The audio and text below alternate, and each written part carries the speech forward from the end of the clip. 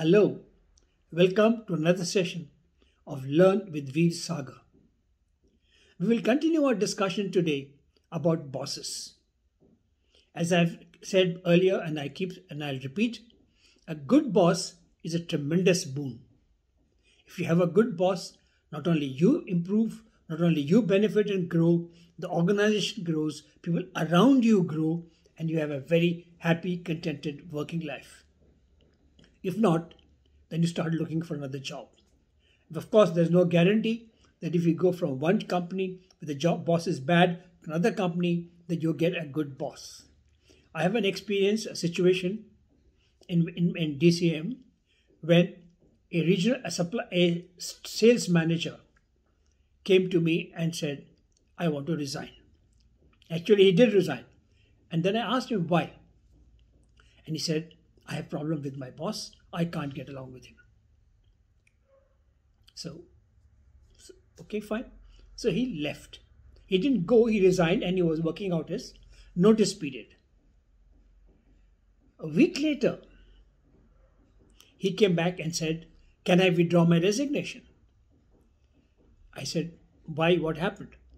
He said, you may be, I don't know whether you know or not, but the boss I was unhappy with, and because of whom I was leaving, is joining the same company where I was joining as my boss again.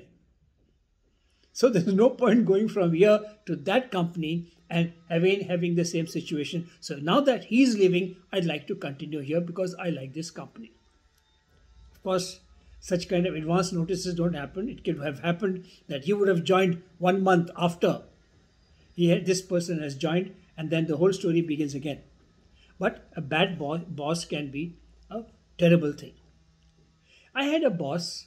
Now, let me say, instead of saying I had a boss, sometimes the bosses, and even if they're owners and they know that there is no chance of you overtaking them, which is one of the biggest fears, where bosses tend to be bossy, still they have this feeling that compared to other people in the family or other people in their connection, they are not as good.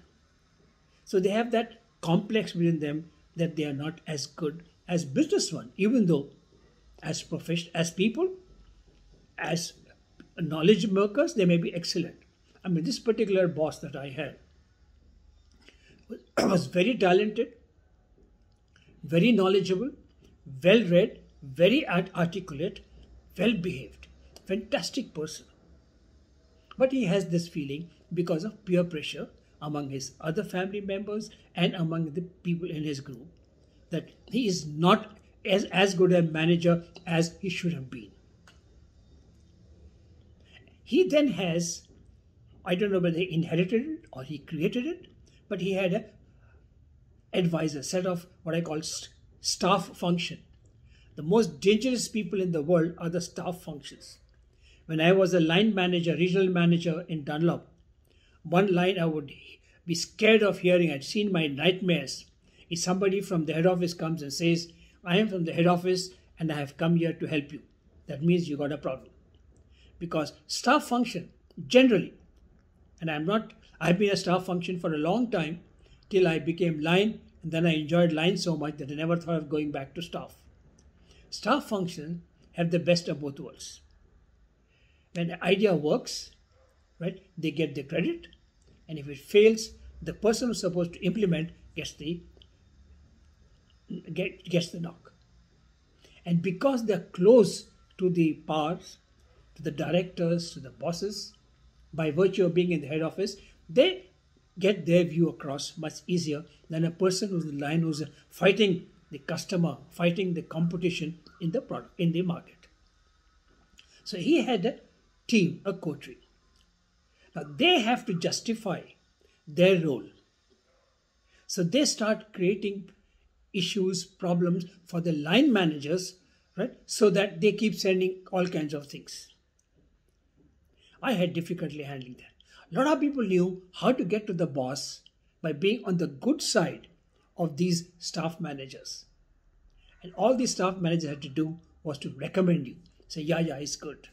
So you have a proposal, you don't sell it to the boss, You sell it to the staff manager, the HR, finance, whoever it was. And then that manager would sell it to the boss. Whether he takes the credit or you get the credit, I do not know. But he would sell it. I am not used to that. I came from a frame of straight dealing. So when I did that, I had no problem with the boss as much as I had with the surroundings, with all his staff managers. And I had a terrible time trying to get my things through because of this wall, right, of a, I don't know how do I describe it. They are not bosses. These staff managers are not my bosses. In some cases they are peers. In some cases they are even junior. But they had the ear of the boss. So that's one of the situations where you have to learn how to manage in this situation. One other thing that also comes in such a situation is your loyalty. Loyalty to the boss versus loyalty to the job. When you sit as the CEO or as the department head or whoever you are for that little function and you take a decision, what do you think of? Do you think, is this good for the job? Or do you think, is it good for my boss? Will my boss like it? And if my boss won't like it, not because it's not a good decision or not a good thing, but because it may not help him, then I will not do. So that's a constant fight. And somehow I still haven't got an answer. What is the right thing? Your loyalty to the job or loyalty to the customer, to the job or loyalty to the boss. And unfortunately, I think by taking a view that loyalty to the job is most important, I did suffer or lose out in quite a few places where I thought that if the job does well, the boss should automatically do well. But it did not work out that way.